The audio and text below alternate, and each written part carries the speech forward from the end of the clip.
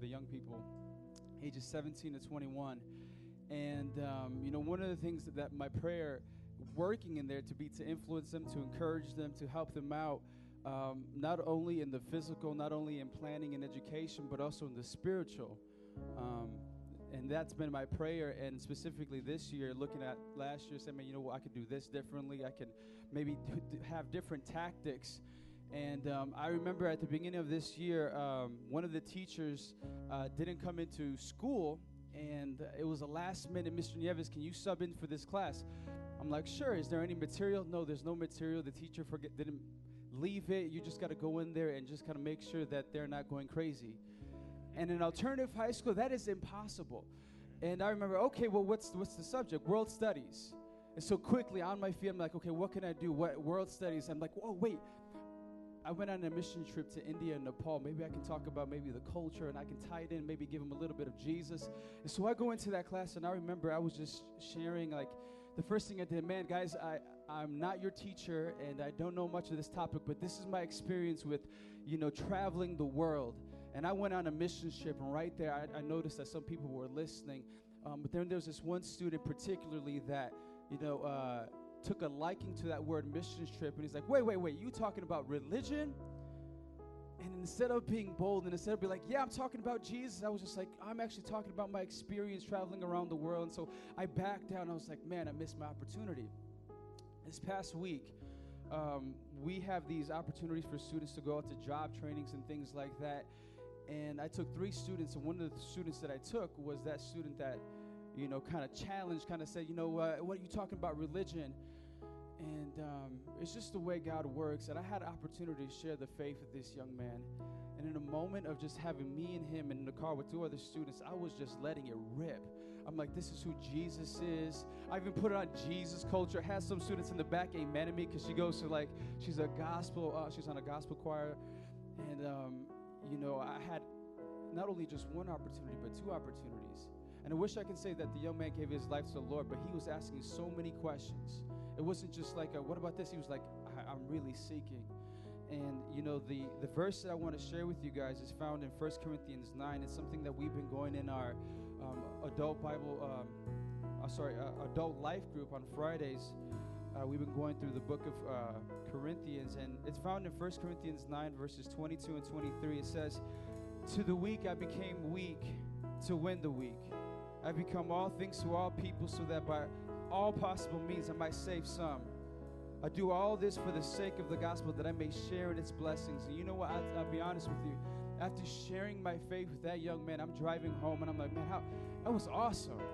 I was just in tears, just listening to music. I'm like, God, you're so good. And such a blessing it was to share my faith and being encouraged and knowing that at the beginning of this year, God, I want to share my faith, use me in different ways. And he has, and it's just a blessing. And that's my testimony this morning. So I want to encourage you guys to continue to press in your places of work or family. Know that God meets us. Amen. Let's pray. Father, Lord, I thank you for this today, God. I thank you for this church that we can come together and just experience your presence, God, and get to learn more about you. God, we pray for this morning that you would bless everyone here. Father, whether it's their first time listening to the message, God, that they would be saved, Lord. Do a mighty work in your precious name, in the name of Jesus. Amen. Amen. Hallelujah.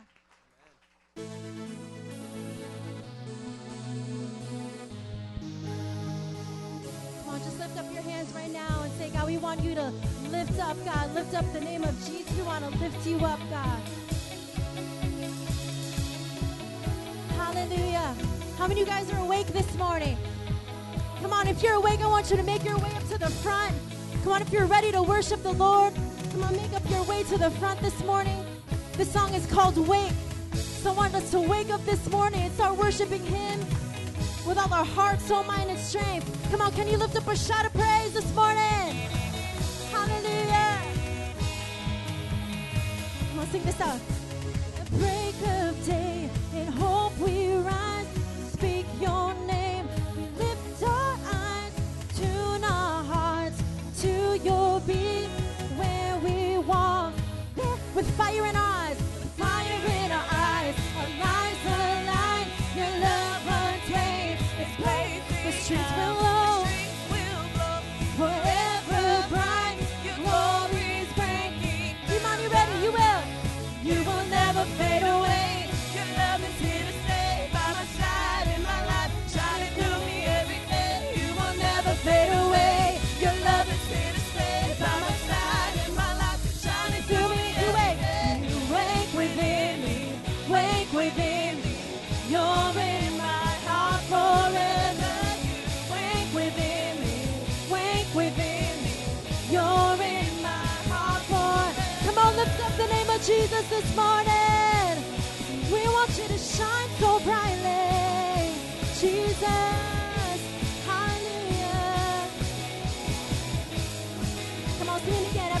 day.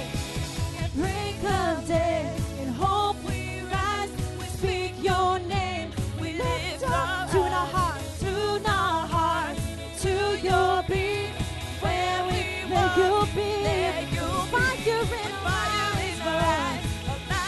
Singing out your love. Is blazing out. The streets will glow forever bright. Your glory breaking through. You will never fade away. We will never fade away. Your love is here to stay by my side in my life, shining through me. You will. You will never fade away. Your love is here to stay by my side in my life, shining through me every day. You wake within me, wake within me. You're in my heart forever. Wake within me, wake within me. You're in my heart. You wake within me. You wake within. You wake within me. You're in my heart forever. Wake within me, wake within me. You're in my heart. Come on, sing with fire in our eyes. With fire in our eyes, our lives aligned. Your love untamed, blazing out. The streets will glow forever bright. Your glory. Come on, every voice, sing it out. You will. You will never fade away. Your love is here to stay by my side. Come on, we believe that. You will. You will never fade away. Your love is here to stay by my side in my life, shining through me every day. You wake within me, wake within me. You're in my heart forever. You wake within me, wake within me. You're in my heart forever. Yes, Lord, we worship you this morning. Come on, we want you to light up this place with your presence. We love you, Lord. Come on, sing this part forever. Say forever. Forever, forever, forever in your love. Forever, forever, forever in. Come on, sing forever. Forever, forever, forever in your love. Forever, forever, forever. Come on, just raise your hands and say that again. Forever, forever, forever in your love. Forever in your. One more time. Forever, forever, forever. You will never fade away. Sing it out. You will never fade away. Your love is here to stay by my side in my life, shining through me every day. You will never fade away. Your love is here to stay by my side in my life. You wake within me, say. You wake within me, wake within me. You're in my heart forever. Wake within me, wake within me. You're in my heart. One more time, say you wake within me, wake within me. You're in my heart forever. Wake within me, wake within me. You're in my heart forever. Yes, you are, Jesus. You are in our hearts, God. You are in this place. We lift you up, Lord. Hallelujah. Come on, say forever. Forever, forever, forever in your love. Forever, forever, forever in your love. Yes, Jesus. Come on, all over this room. Can you close your eyes right now and say, God, we want to be in your love. We want to walk in your love. Jesus, we want to feel your love in this place. We lift up you, God. We lift up your name. We lift up you, Lord. We praise you, Jesus. Hallelujah, hallelujah, hallelujah. Come on, can you lift up your voice? Come on, your voice this morning. We want to feel your presence, Jesus. We want to walk with you, Lord. We want to feel you close. We want to feel you close, Jesus. Yeah, forever with you. Hallelujah.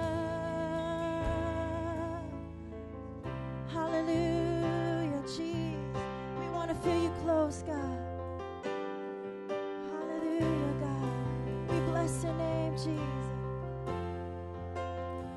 We lift up your name, God. We love you, Lord.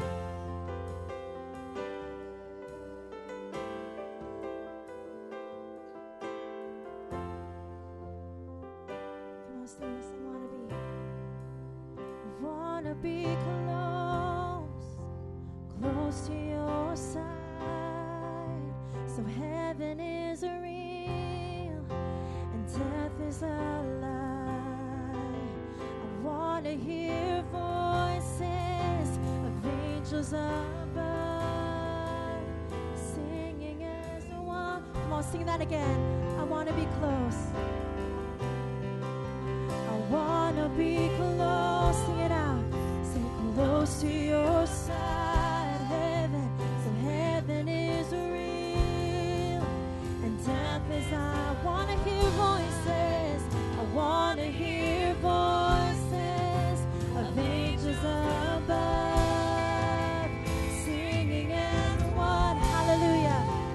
Hallelujah.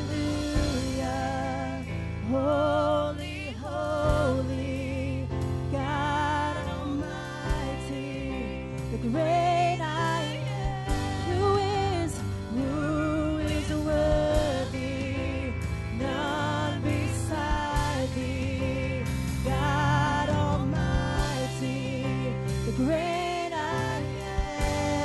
am. You are the great I am. Jesus, say I want to be near. I want to be near, near to your heart, loving the world, and hating the dark. I want to see dry bones living again, singing and sing hallelujah. Say hallelujah. Holy, holy, God Almighty, the great I am. You are worthy, Jesus. Who is worthy? None beside thee, God Almighty, the great. One more time. Hallelujah. Hallelujah. Holy, holy, God Almighty, the great I am. Who is worthy? None beside thee, God Almighty, great I am. The mountain shake before you, the demons run and flee. At the mention, can you raise your hands and say, there is no power, there is no power in hell, or any who can stand before the power and the presence of the great I am, the great I am, the great I am.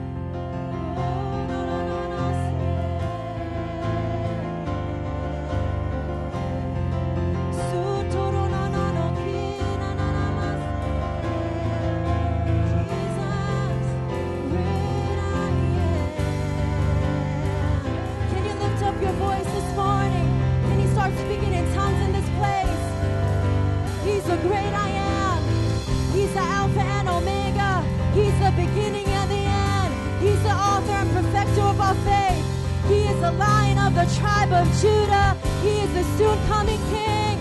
He is the author of your faith. He's the Savior that reigns.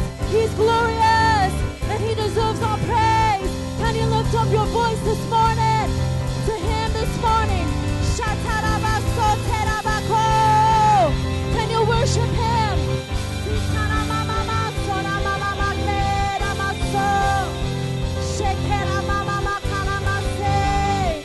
Jesus, Jesus, Jesus, Jesus, Jesus. Hallelujah. Come on, keep breaking through. Keep lifting up your praise this morning. He's worthy, He's worthy, He's worthy, He's worthy, He's worthy, He's worthy, He is worthy, He is worthy, He is worthy, He is worthy, He is worthy. You are worthy, you are holy. Come on, close our eyes all over this place. Come on, all over this place.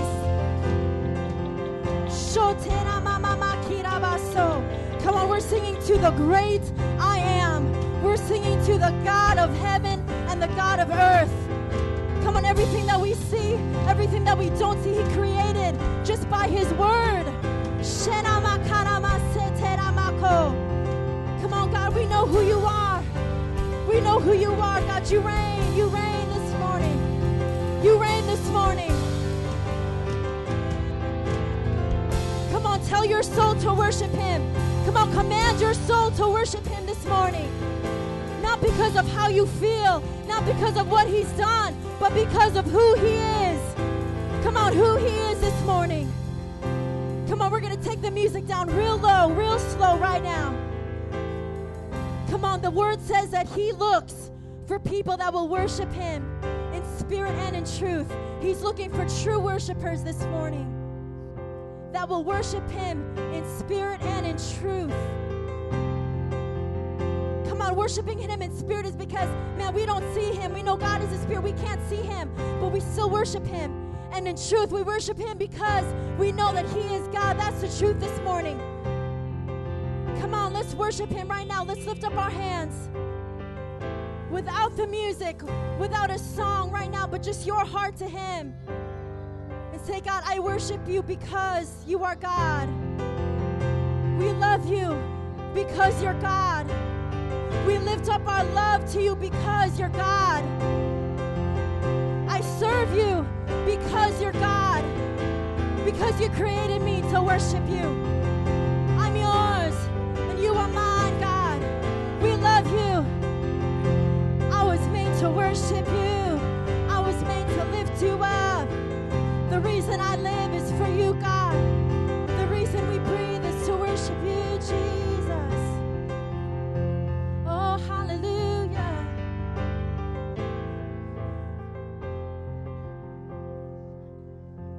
Hallelujah, Jesus. Hallelujah, Lord. We praise Your name, God. Shono no no no kana mama ma sera mama ma ke. Shono no no no no no ki. Hallelujah, God.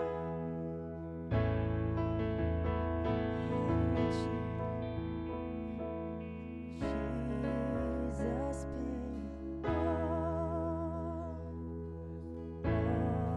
to Him. Come on, you're not your own. He paid for you.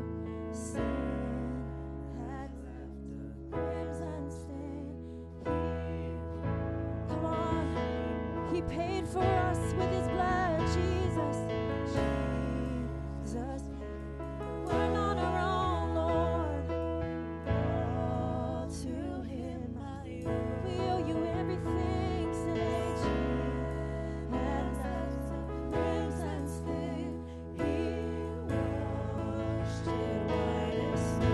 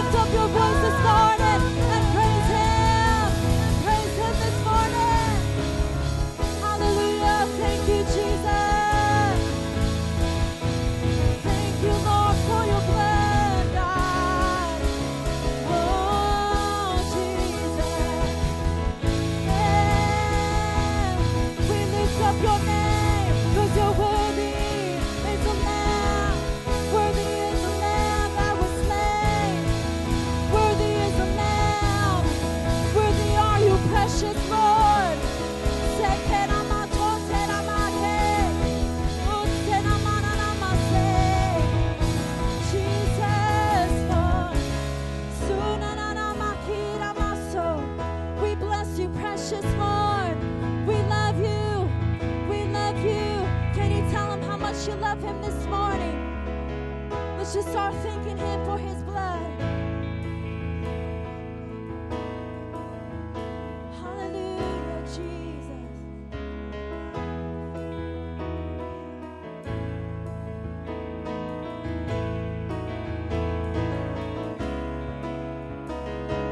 Hallelujah, Señor. Come on. Hallelujah, Jesus. Alabado eres tú, Señor. Come on. Holy is your name, King of Kings. Holy is the King. Holy. Oh, hallelujah. Father, it's an honor to worship you this morning. Father, I thank that you see beyond the outer appearance, and your word says that you search the minds and the hearts, dear God. You know the depths of our hearts, and there's nothing that we can hide from you, dear God. You know our deepest, darkest secrets, dear God. You know our fears. You know our strengths. You know our abilities. You knit us together in our mother's wombs, dear God, and we are fearfully and wonderfully made in your presence. God, we thank you that you find value in us, dear God, so much that you gave your Son, Jesus Christ, on the cross for our sins. God, for that we could never thank you enough, God. But I pray for a revelation this morning of how great that love is, dear God. How deep and how wide that love is, dear God. That you would give up your one and only Son for us. In the name of Jesus. Come on, somebody praise him this morning. Praise him for new life. Praise him that he holds your sin as far as the east is from the west. Praise him that your sin was once as red and as crimson, but he's washed you as white as snow. Hallelujah. Hallelujah. We worship you, Lord. Come on, one more time. We're going to sing this song. We're going to praise the one who paid our debt. Oh, praise the one who paid my debt and raised his life up from the dead. Oh, praise the one who paid my debt and raised his life up from the dead. So praise the one who paid my debt and raised his life up from the dead. Oh, praise the one who paid my debt and raised his life up. Oh, praise the one who paid my debt and raised his life up from the dead. Oh, praise the one who paid my debt and raised his life. Just one more time. Praise. Oh, praise the one who paid my debt and raised his life up from the dead. Oh, praise the one who paid my debt and raised his life up from the dead. Hallelujah. Why don't you give him some praise this morning? God, we thank you. You didn't come to make bad people good. You came to make dead people live. We thank you for new life, dear God. In Jesus' name. And everybody said, amen and amen. Why don't you guys make your way back to your seats?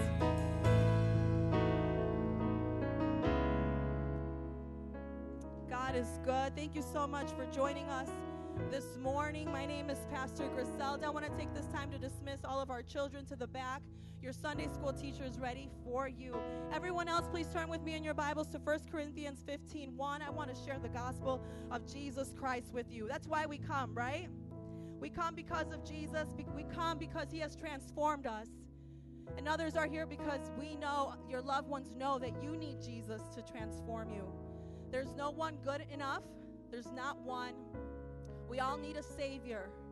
Muhammad did not die for us. Buddha did not die for us. Your mother and your father did not die for you. It's Jesus Christ and him alone who gave his one and only life for you and I. And without him, we are sinners. We stand condemned already. From the time that we're little kids, we have that sinful nature. Something inside of us tells us to rebel, tells us to make our own way and to go against the things that are right. But God saw value in us. He is the potter and we are the clay. And he said, I don't need you, but I want you. But because of sin, there was a gap between us and him. And he came to close that gap through Jesus Christ and him alone. And right now, as we read through 1 Corinthians 15, here's Paul is writing to a church that he helped establish in Corinth. And he is encouraging them, and he's correcting them, and he's rebuking them in this beautiful letter. Not because they're so far from God, but because he knows that they're right there where they need to be. There needs to be growth. There needs to be teaching. There needs to be encouragement. I'm going to start in verse 1. And he's telling them this. He doesn't call them sinners. He doesn't yell at them or rebuke them. What does he call them right there? He says, now brothers and sisters. In verse 1, he says, I want to remind you of the gospel I preached to you, which you received, on which you have taken your stand. By this gospel you are saved, if you hold firmly to the word I preached to you. Otherwise you have believed in vain. He says, I want to remind you of this gospel, which you once believed. I want you to hold on to it, because it's not good enough to just believe once, at one time, and to say, hey, I prayed that sinner's prayer. I said I believed back then, but I don't know if it means anything today. He says, I want you to hold on to it. Verse 3, he says, for what I received, I passed on to you as of first importance, that Christ died for our sins according to the scriptures, that he was buried and he was raised on the third day according to the scriptures. Amen? Why did Christ die? Because he was a sinful man, because he committed a crime that he didn't know. He was sinless, and he died for our sins. Just like the song we were just singing, he paid a debt he did not owe. He paid a debt that he did not owe, and that debt belonged to us. And he says, I will give my life so that you can be forgiven. And he rose again on the third day, defeating death on that cross, defeating the works of the devil on that cross, so that you and I are without excuse. So when we're walking this walk, brothers and sisters, we can hold on firmly to the truth that is in Christ Jesus. Don't hold on to what's going on in your life. Don't hold on to what is temporal. Hold on to the gospel of Jesus Christ. Amen. Hold on firmly, knowing that your Savior, God Almighty, took on flesh to die on the cross for your sins. And today, if you do not know him, the Bible says all you have to do is put your faith, your trust, believe in your heart that Jesus Christ is Lord, that he died on the cross for your sins. Confess it with your mouth and just walk it out. Amen. If that's you and you say, I know I need Jesus, I know I'm far from him, we're going to have some altar workers up here who want to pray with you, so that you today can receive eternal life and you can hold on to the teachings of Christ Jesus. And if you're a brother and a sister in this room and you're struggling, you're saying, I don't know what's going on in my faith, I want you just to hold on. I want you to walk by faith and not by sight. I want you to know that God has something for you, and he didn't die for you just because he had nothing else. He died because he saw worth and value in each and every one of us. You're not rejected by God. You're going through a season, but God says your season will be over soon if you hold on to the teachings. Hold on to that gospel. Amen. I want to pray this morning that if someone in this room doesn't know Jesus, you're saying, I'm too far. You're not too far. The devil is a liar. You're right where you need to be. Your eyes need to be open and just draw closer to God. He is full of mercy and full of love to all those who come to him. Let's pray. Heavenly Father, we love you, God, and we thank you for your truth. God, on this morning, we want to hold on to the gospel. God, we want to hold on to the truth that Jesus Christ died for us sinners, dear God, but that you rose on the third day, dear God. You defeated sin. You defeated the works of the enemy. You defeated death. You paid the price for us, dear God, and I pray for that truth, dear God, to be penetrated into our hearts this morning. Father, that all across this room we would walk victoriously, dear God, because we are found by you, because we are saved in Jesus' name. I pray that in this room disciples would arise, men and women who would lay down their lives for this gospel, dear God. Just like our brother Paul laid down his life for you, dear God, I pray that we would do the same thing.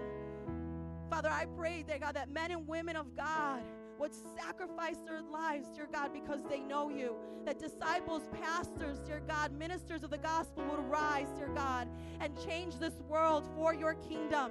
In Jesus' name we pray. And everybody said, amen. Please stand to your feet with me this morning.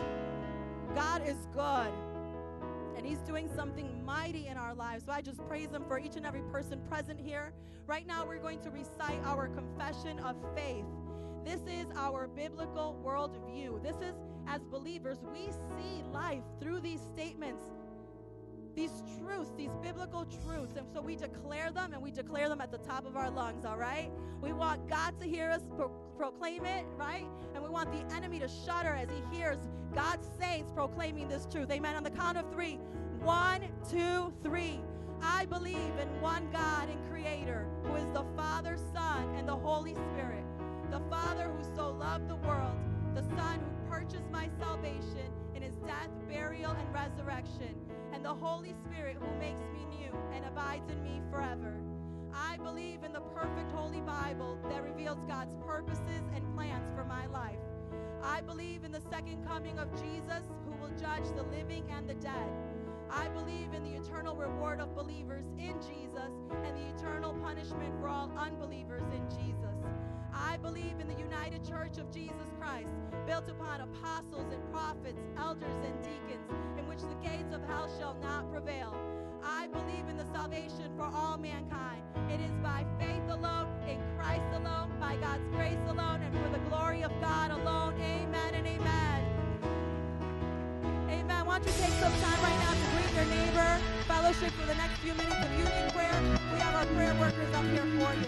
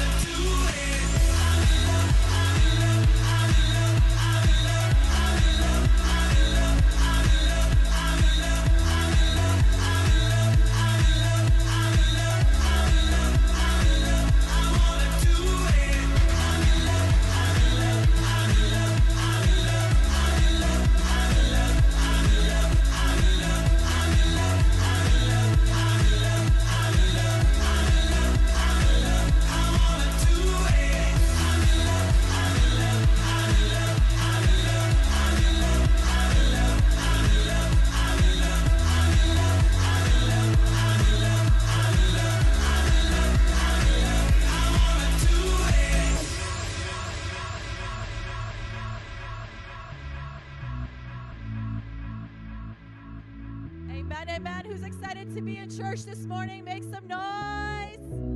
Welcome to Metro Praise International. We are so excited for you to join us today to worship with us. Give for a high five as we wait for everybody to take their seats. Woo. Good to have you guys this morning.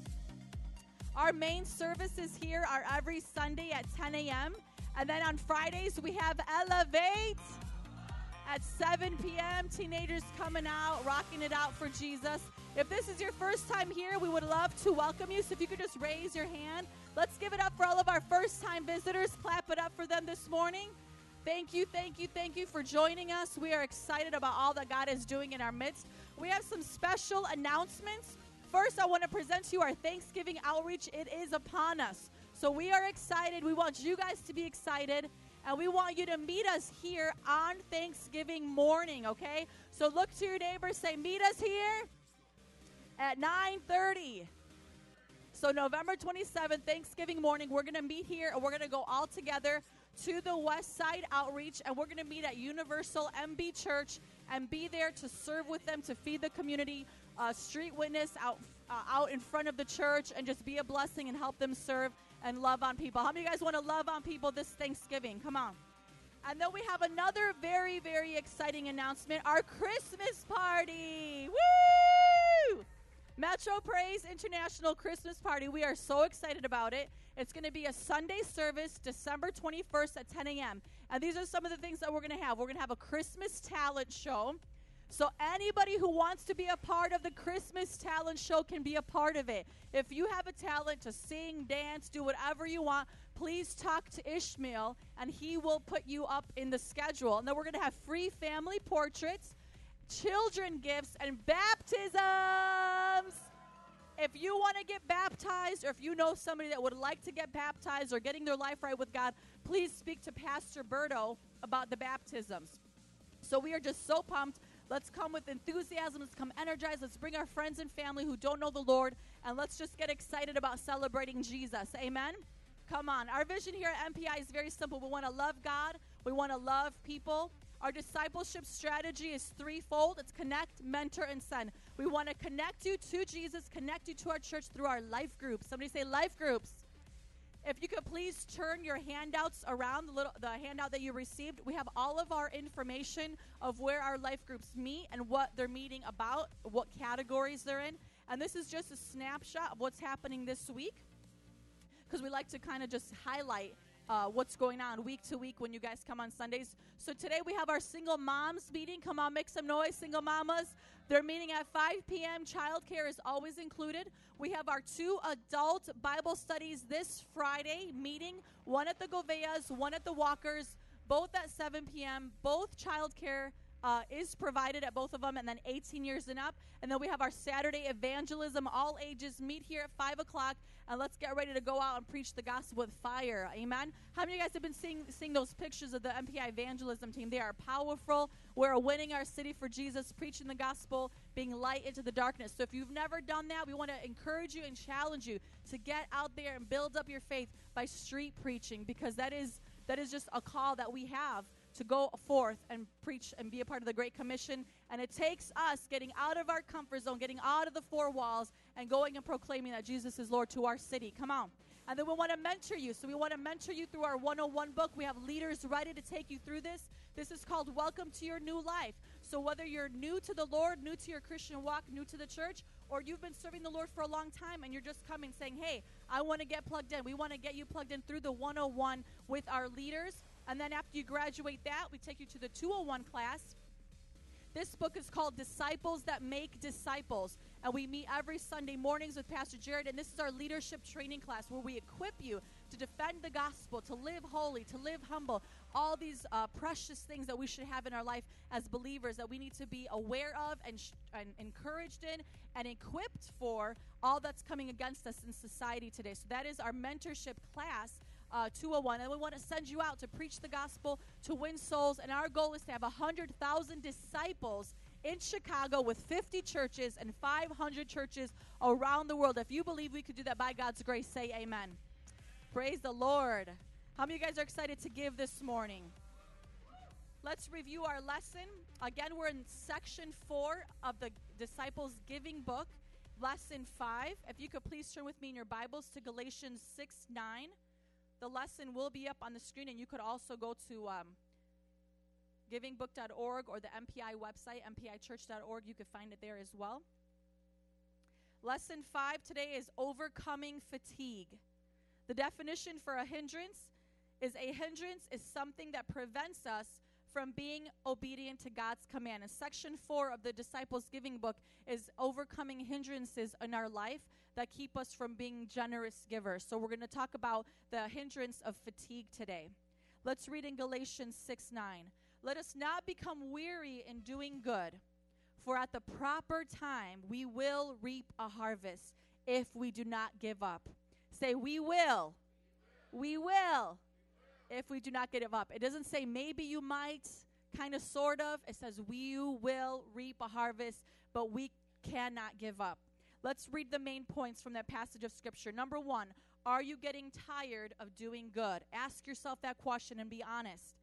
The Bible is clear that not only are we to not give up doing good, but we are never to allow ourselves to get fatigued in doing good. It is not good enough to just serve God out of obligation. God wants your service to him to come from a heart of joy. And that goes back to what I explained last week about how it's not out of religiosity, but it's through a relationship with him because we love him. Number 2, do you doubt God's timing? Impatience is a form of pride because we want God to do things our way in our timing. However, true faith trusts God, even when you don't understand his ways. Remember, God's blessings may not come when you want them to, but they are always on time.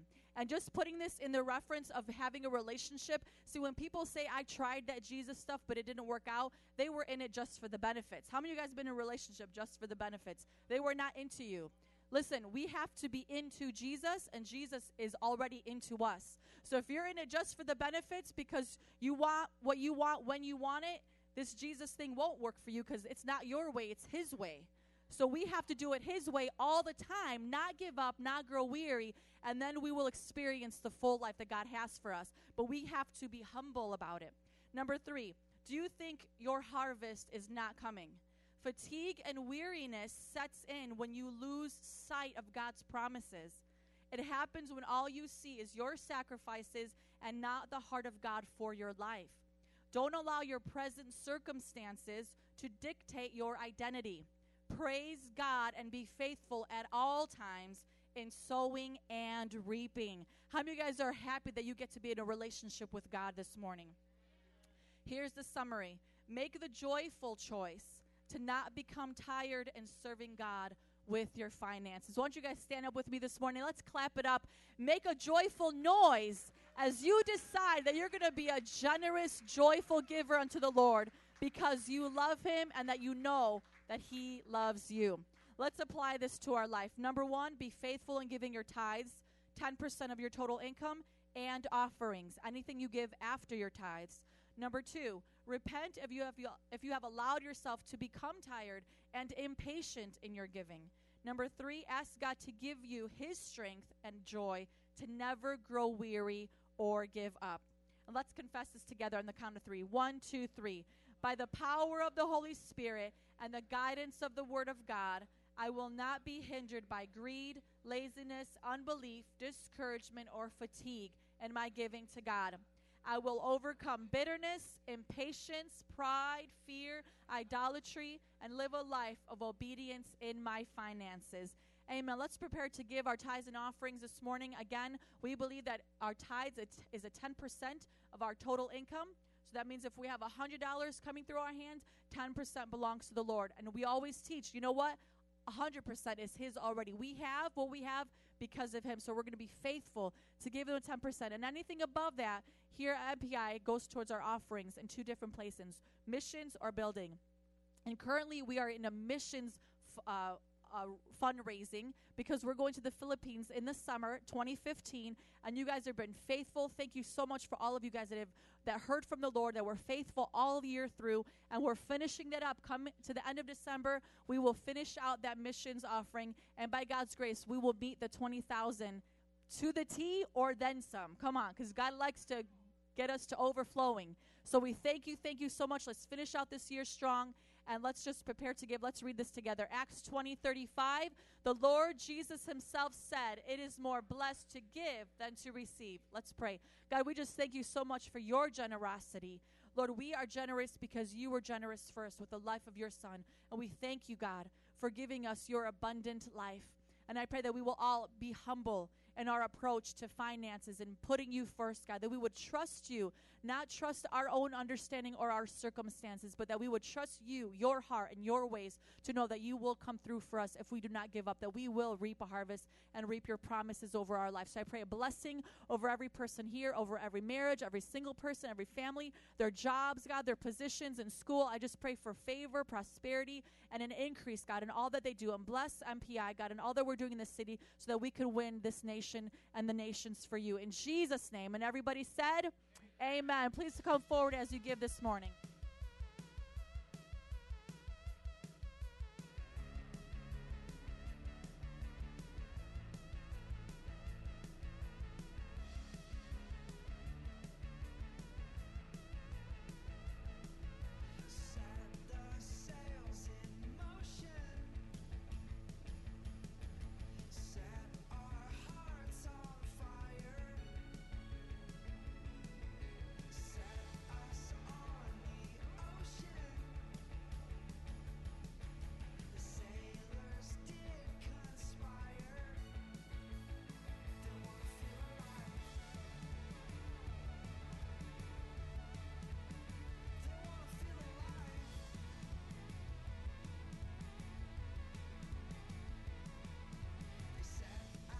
Amen, amen. How many are ready to learn about your identity in Christ? Make some noise. Amen. Welcome this morning to MPI Church. Open up your Bibles with me to 2 Corinthians 5:17. In the middle of a series, Your Identity in Christ. We are chugga, choo-choo along this series. It's a great series. It's a fun series. It should change your life kind of series. Are y'all getting changed and rearranged? And some of you being encouraged? All right. Let's look at this scripture. Now, last week, I tried to get to the message, but I couldn't leave the introduction. So I've got to get through the introduction and then get to the message. How many believe I can do it today? You all believe I can do it? Like some of you are doubtful. Some of you are doubtful, I can tell. Well, you know, the whole part, the point of the introduction is really the foundation of the message. At this point, for the rest of the year, by the way, if you don't know, we're going to do it for the rest of the year, this sermon series. The introduction really laid the foundation. Now, every other week, I'm just going to be adding to that. And I think if you've got the introduction, you can get everything else. And I got some cool messages I want to talk about. But before I get into this introduction, how many saw the movie 12 Years a Slave? Okay, because now I think I've got the best example for this entire sermon series. I think I got the best example. Remember I tried to use the Coming to America example? And like 3 of you only remember that movie. Okay, and then I think I tried to do the Princess Diaries example. And like nobody got that one. Okay, I think I got this example right here. This is a good movie, 12 Years a Slave. Now I just want to see how many of y'all saw this movie. Raise your hand. Oh, okay. So, I don't know, do I need to play the movie? Do we need to play movies here to catch you up on examples? No, I'm kidding. Okay, let me just tell you about the story, and maybe this example will set in. Everybody say this: I am who God says I am, and I can do what God said I can do. Okay, that's the whole part of this series. And what we're learning is that a lot of times Christians have identity crises. They don't know who they are. You know, God says they're one thing, they believe they're another thing. And so I try to use this example of Coming to America. Eddie Murphy, he's a prince. He comes to America and he wants to fall in love. He wants to meet a woman that loves him for who he is and not for being a prince. So he starts to work at McDowell's, which is like a take on McDonald's, okay?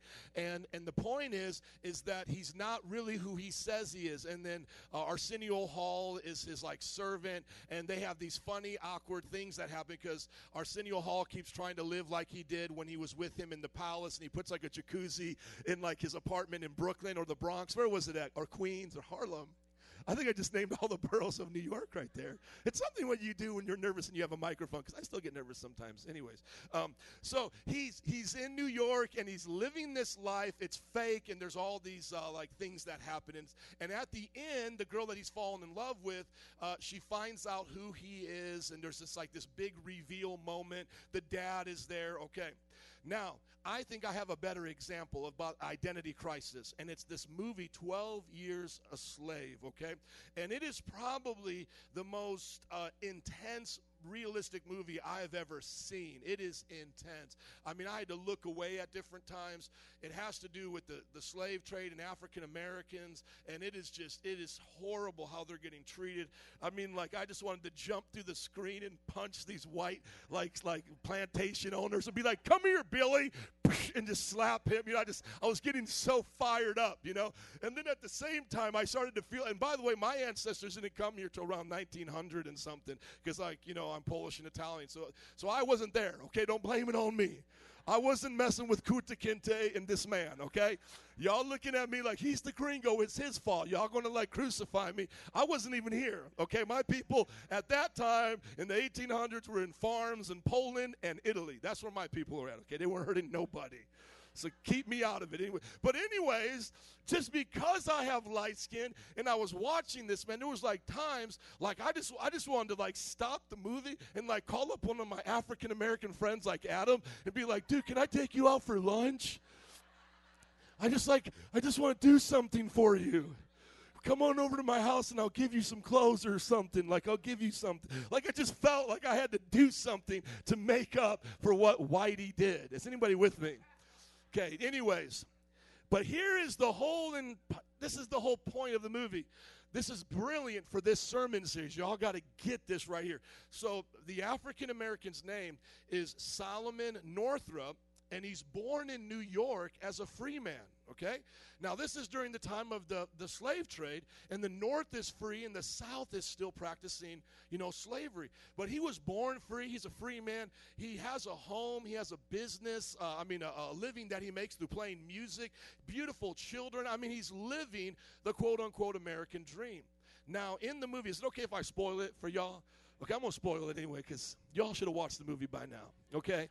I'm always the last one to see movies. So anyways, so he's living this life, and he's playing music. That's his big thing.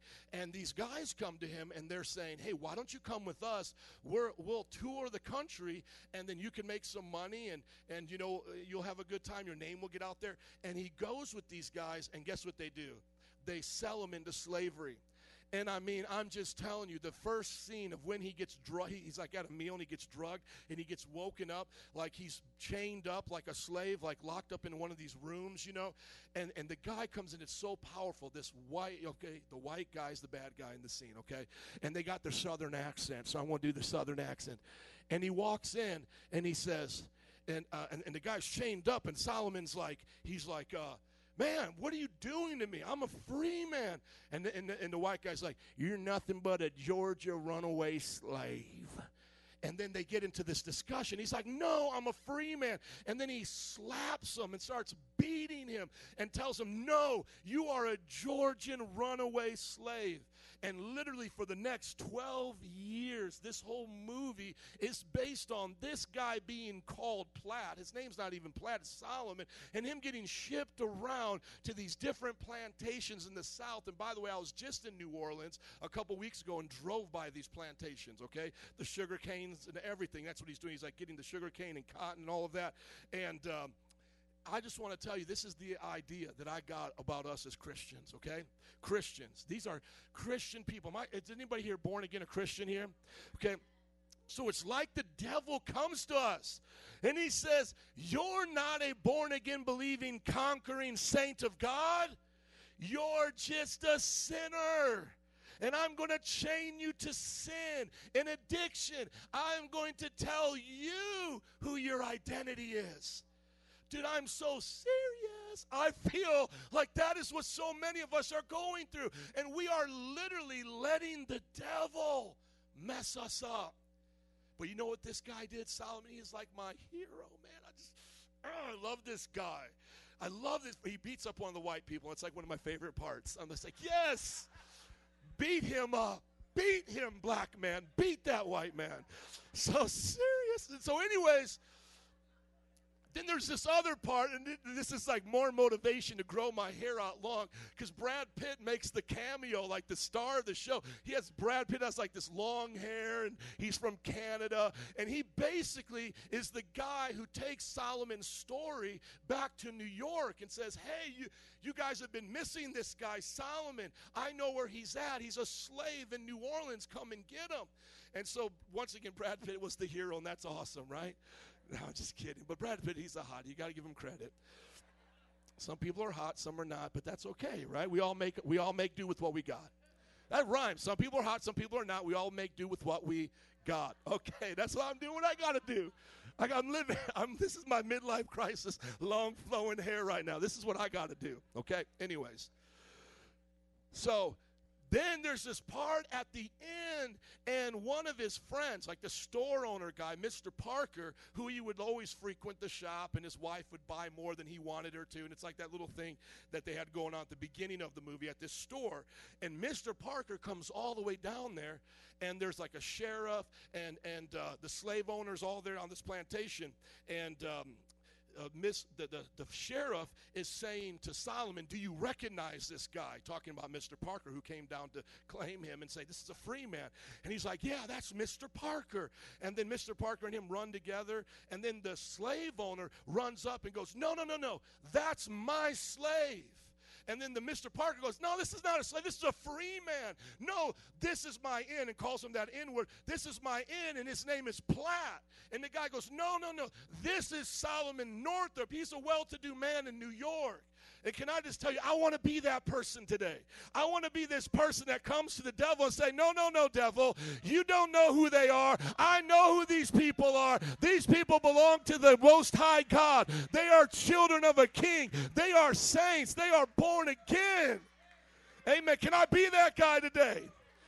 I want to be that person just ringing in your ear saying, I know who you are. And this is the thing. We've got to have that moment. We've got to have that bromance. We've got to have that running together. You've got to believe what I'm saying, though. Because I'm telling you, at the end, and this slave owner's grabbing a hold of him, it was almost like what they call Stockholm Syndrome, when you almost believe the identity of your torturers. Like sometimes you see these people converting to Islam while they're getting beheaded, you know. It's like you capitulate to your oppressor sometimes. And you could see this slave owner trying to like hold on to him, going, no, you're Platt. You made promises to me. You were going to plant this field. You're Platt, you know. And I feel like some of you are having that tug of war, like, am I going to believe who God said I am and what my friend is saying that I am, or am I going to believe what the devil says that I am? And so I want you just to slap that slave owner. That movie would have ended so perfect if he just would have, I am Solomon Northup, and then just, walked away. But ain't nothing wrong with a backhand, amen? Spiritually speaking, that is a spiritual backhand. How many want to pimp slap the devil? Amen. How many are happy you heard that today in church? You probably wouldn't have heard that anywhere else. Pimp slap the devil. That's a coined phrase. You can put it on a T-shirt. Just give me a little royalties from that. No, I'm just kidding. Half kid. Let's go back to that scripture. 2 Corinthians 5:17. This is the whole scripture that the sermon series is based on. Did y'all enjoy that example? Okay, because now I got an example to work with here. No more Coming to America or Princess Diaries. But my wife could probably preach that Princess Diaries example. You could probably, and then there was the princess, but she didn't know she was a princess, and I could see it. I could so see it. That is the right movie, Princess Diaries, right? Okay. And Anne Hathaway? All right. All my ladies on that one. Okay, 2 Corinthians 5:17.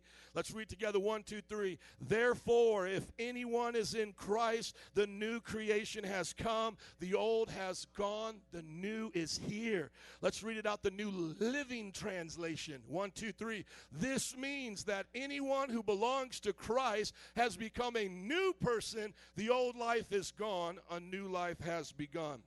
Let's look at these reviews real quick. The reviews are for you. We review for you. Look at your neighbor. Say, this is for you. Come on, everybody needs this right here. Here are the 3 messages summarized, very simply summarized. By the way, notes are always online, mpichurch.org, mpichurch.org. You can always find our notes online or the Facebook page. 2 types of people you got to know in the world. There's either sinners and saints. Sinners are those who have not been born again. Saints are those who have been born again. If you have not been born again, you remain in that category of sinner. Only those who are born again get to switch categories.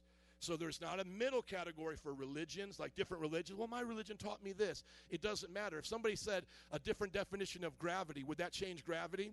Okay, so it doesn't change the fact. Opinion doesn't change the fact. The fact is that there are sinners and saints. And if you're not born again, you remain a sinner. Now, the second thing that we spent a lot of time on last week is that as Christians, as saints, and I like that term way better than Christian, but I want to speak the language that some of you can recognize. As born-again believers, people who would say, I love Jesus, there are two ways you can live.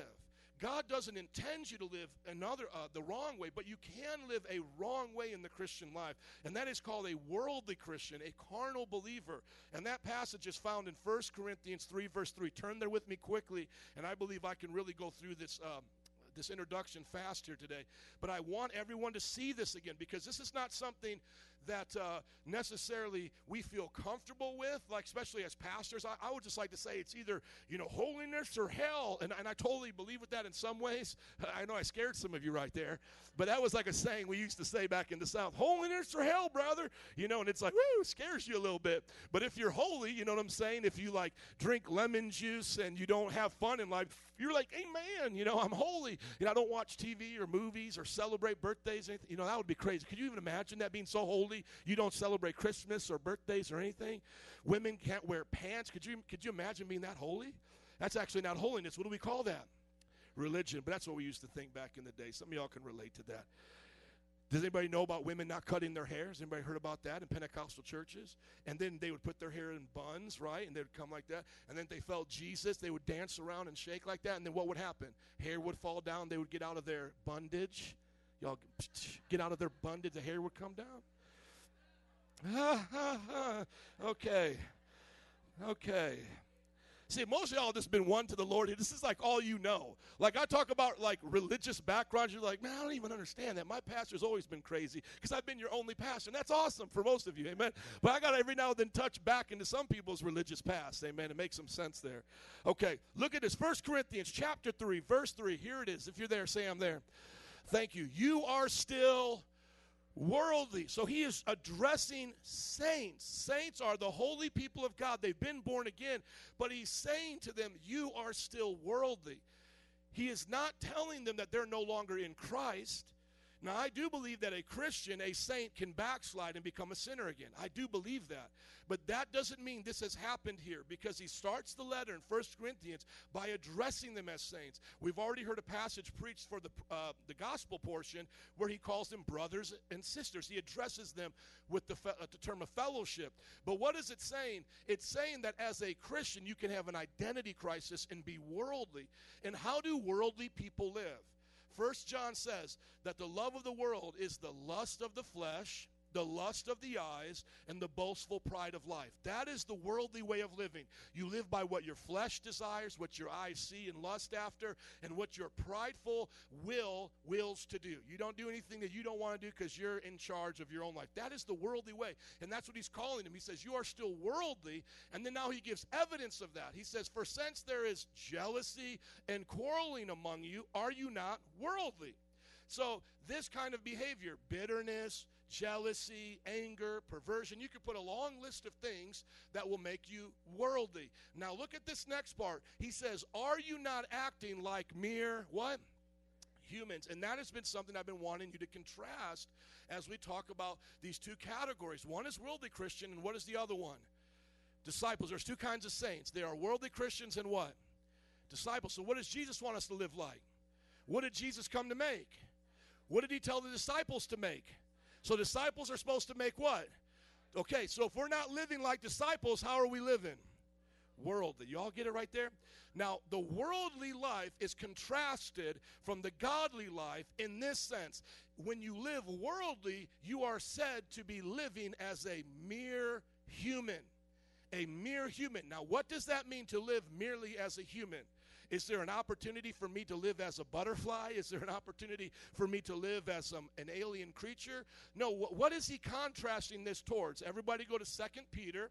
Remember, mere human. Everybody say mere human. Now look at the contrast in 2 Peter chapter 1. Does anybody want to shout out what the contrast of living a mere human life is? To what? What is the contrast? What? To living in a what kind of nature? Divine nature. Look at this right here. 2 Peter chapter 1, verse 3. His divine power has given us everything we need for a what kind of life? A godly life through our knowledge of him who called us by his own glory and goodness. Look at verse 4. Through these, his own glory and goodness, he has given us very great and precious promises. How many believe in the promises of God? Amen. That through them you may participate in the what? What kind of nature? Now back, divine nature. Now back in 1 Corinthians, he was rebuking them, saying they were living a mere, what kind of life? A mere human life. But Peter says we should be sharing in what kind of nature? So now you see the contrast. A worldly Christian lives in a mere human nature. A disciple shares in the divine nature of God. Now, quickly to dispel any theological problems you would have with this does not give us divinity with Christ. It is his and his alone. Christ, God the Father, Son, the Holy Spirit are alone the triune God, Yahweh, that we serve. Can I hear an amen? Okay, so there is no divinity being shared with humanity. But the divine nature has attributes. These things are called the fruit of the Spirit. Love, joy, peace, patience, kindness, goodness, gentleness, faithfulness, and self-control. Those things come from God. God, the Bible says in 1 John, is what? Love. See, God is love, and from love comes joy, peace, patience. Is everybody with me? So when we are sharing in the divine nature, he is sharing with us his qualities, his ability to live right, to live righteous. What does righteous mean? To live right lives. Today's message is going to be the path of righteousness. Now, if you go, just don't turn there now, but if you look at a different time, in Matthew 6, it says, be ye perfect, for your heavenly Father is perfect. In 1 Peter, it says, be holy, for I am holy. Okay, so how are we perfect? Do we get our own perfection from our own human ability, or does it come from God's divine nature? Perfection comes from his divine nature, right? How do we get to be holy? Do we get holy by our own self or God's nature? How are we perfect? By our nature or God's nature? Okay, now when the Bible says he who made, put the scripture in 2 Corinthians something, he made him who knew no sin to become sin for us that we might become the righteousness of 5:21. Let's give it up for the scholar. Come on. Pastor Jared, he always does it. That's my man. Yes, he is. Oh, baby, come on. I just felt like breaking out into song. 2 Corinthians 5:21. Aren't you happy you're in church this morning? And we're not to the message yet, and that's okay, because this is the message, is it not? Here it is, 2 Corinthians 5:21. God made him who had no sin to be sin for us, so that in him we might become the what? Righteousness of God. Is everybody tying this together? I mean, two of you are tying it together. I need some feedback right now. I need a survey as your pastor. Okay, let's take this to a conversational tone right now. I want you to be 100% honest. If you understand the first message that I preached, and I have re-preached every single week since then, and I'm going to summarize what it is right now. I'm going to have you raise your hand, but not yet. You're an eager beaver, but you're going to get the chance to raise your hand, okay? I love you so much. Here we go. If you understand there's two kinds of people in the world, sinner and saints, and then in the category of saints, there are saints who live worldly, and then those who live like disciples. If you understand that, honestly, you say, Pastor, I really got it. We don't have to go over it anymore. I think we can move on. If you really got it, raise your hand. Okay. Okay, that's about most of you. Now, some of you just faking the funk right now. You're just like, move on to the next thing. But no, I really wanted to make sure you all got it. So everybody got it? Okay, now let's go to the next message. Soul theology. Had a little pity-patty party last week about how this is the most like underwatched, like underappreciated message out of the whole series. It's like that message that nobody likes. It's like the Cinderella message. And the reason I think that it doesn't get as much attention on Facebook or YouTube is, well, first of all, I'm insecure for even caring about it. Let me just confess that to you. Because why should I even care, right? Just preach it and tell them, Pastor, what God said, and don't worry about it.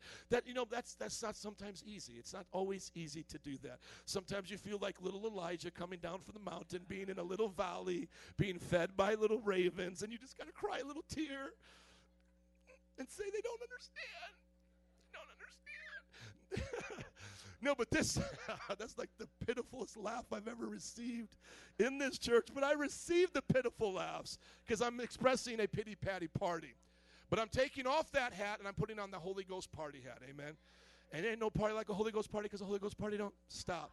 Okay, now the whole thing here, soul theology, is just the idea that, number one, when you were born again, not only was your spirit saved, your soul was saved. So that's just a theological thing I spent a lot of time writing on, studying. I actually exegeted the whole book of 1 Peter so that you could really see this in a clear way. Some of you will just take it for granted, and that's awesome because you're just like, yeah, Pastor said it, I believe it, but I would want people to really understand it, especially if they've been taught differently, okay? So soul theology now says, who are you on the inside? I am a saved person. I am not a split personality. I am not a Dr. Jekyll and Mr. Hyde. I have been born again, and I have the mind of Christ. I am this righteousness in God, this one person. Now, number two, what does offer me temptation, what does offer to me a different way of thinking is my flesh, which is the physical body. And I think that we've got a great understanding of this, but just go quickly to 1 Peter chapter 1, verse 22 through 23. Just go there quickly, and then I think we can move through this and get to the message today. How many are ready for Psalm 23? You guys ready? Amen. So let's just look at this because I'm so excited to show it to you. 1 Peter chapter 2, verse 23. This portion of Peter's letter, he is summarizing what God did in their lives when they were born again. Everybody say born again. Change the translation, please, to the ESV. The NIV does not translate the word yourselves here correctly. It is the Greek word psyche, and it should be soul. It makes better sense to what I'm showing you here today. So just click right below there to that little arrow right there. Boom. Library. And go to ESV. ESV. Yeah, we're going to go down 2 more. There it is. 1 more, baby. You can do it. Let's give it up for the sound booth today, making it happen. Making it rain Bible versions, y'all. Got that ESV on lock. Here we go. Verse 22 through 23. Having purified your souls. So what was purified when I got saved? My soul. So if people say, I'm being tempted after becoming a Christian, is temptation, its origin, is it in your soul? It can't be because your soul has been purified. Where does temptation come from? The flesh, your body. See, sometimes we get lost in that Greek word flesh, sarx, and we think it's some mystical thing. No, the sarx is literally your body with 5 senses. And how does it move into your temptation area? Through your brain. Okay, now let's just pause here. Let's not get to this. So I'm telling you, it's a deep message. Y'all got to study it to understand it. But I'll give you just the heavy, revy, and simplified form. And think about it. And I had graphs for this. And I don't know, would the graphs help right now? Should I pull up the message, the little graphs? Okay, pull up the message with the graphs. Let's give it up for the sound booth back there. Amen. While they're doing that, look at your neighbor right now and tell them 3 things that you're thankful for since being born again. Since being born again, I'm thankful for... What? What are you thankful for? What has God done since you've been born again? What has he done in your life? He's changed me. He's given me a new mind and a family. What has he done for you? Don't be nervous. I'm not going to put the mic on you. Hold it right here. Just give me one thing. Don't be nervous. One thing. Boom. We love you. We love you. That's what happens when you sit on the front row. That's okay. I love that you guys are here. We're going to pull up this message, soul theology. Okay, so think about this because I know we have people from other backgrounds other than just MPI. I want you to think about this. It's got 13 likes. Come on, give it up for 13 likes. Insecure pastors feel a little bit more love now. I would like it to get it to 25, though. No, I'm just kidding. Half kid. Whoever's there did not like it. Y'all got to like it. No, I'm just kidding. Okay, come on. Scroll it all the way up. Let's go. Everybody go, charts, charts, charts. Okay, here we go. Okay, here are the charts. They were there. Now they're here. Okay, So here's the way we look at it. Who are you when you were created? God gave you a body, brain, organs, 5 senses, your soul, mind, will, and emotions. The spirit, that's the life that God gave to you. In Genesis, the Bible says when he breathed into man, this clay model, when he breathed into him, he became a living soul. The Old Testament was translated into the Greek, the Septuagint, and when you look at the word living being, from Hebrew to Greek, it is psyche, the same word that I just read that is found there in Peter, that your souls have been purified. And it goes on to say when you're born again, and we'll hopefully get back to that. Okay, so this is what you're like without Christ. You have the spirit of the age, and this doesn't, on the inside of you, and this doesn't mean you're demon-possessed. The Bible can refer to spirits in 2 different senses. Spirit as in a being, that's a spirit, like an angelic spirit or a demonic spirit, the Holy Spirit, a human spirit. But also the Bible can refer to a spirit in an attitude, in a sense of being, like how you are, like team spirit. The Bible can also refer to that. So when it says that in Ephesians 2, that the spirit of the age is in them, it doesn't mean we were all demonically possessed, being robots of the devil. It just means in our bodies, we chose with our souls to serve the attitude of the world. Okay, and I might be complicating things. Everybody just say charts. Let's just go to the second thing. Here we go. It gets easier as I stop talking. We just look at pictures. Now, this is what God did. There, everybody say, oh. Okay, now this is what we're talking about. When you were born again, it wasn't just a spiritual rebirth, it was also a soulical rebirth. That's what I am presenting to you today. That is what soul theology is. Your soul was born again. Now, please go back, do a side swipe, bring us back to that scripture so we can see it clearly. 1 Peter verse 22, it says that you have purified your souls. Everybody say, purified our souls.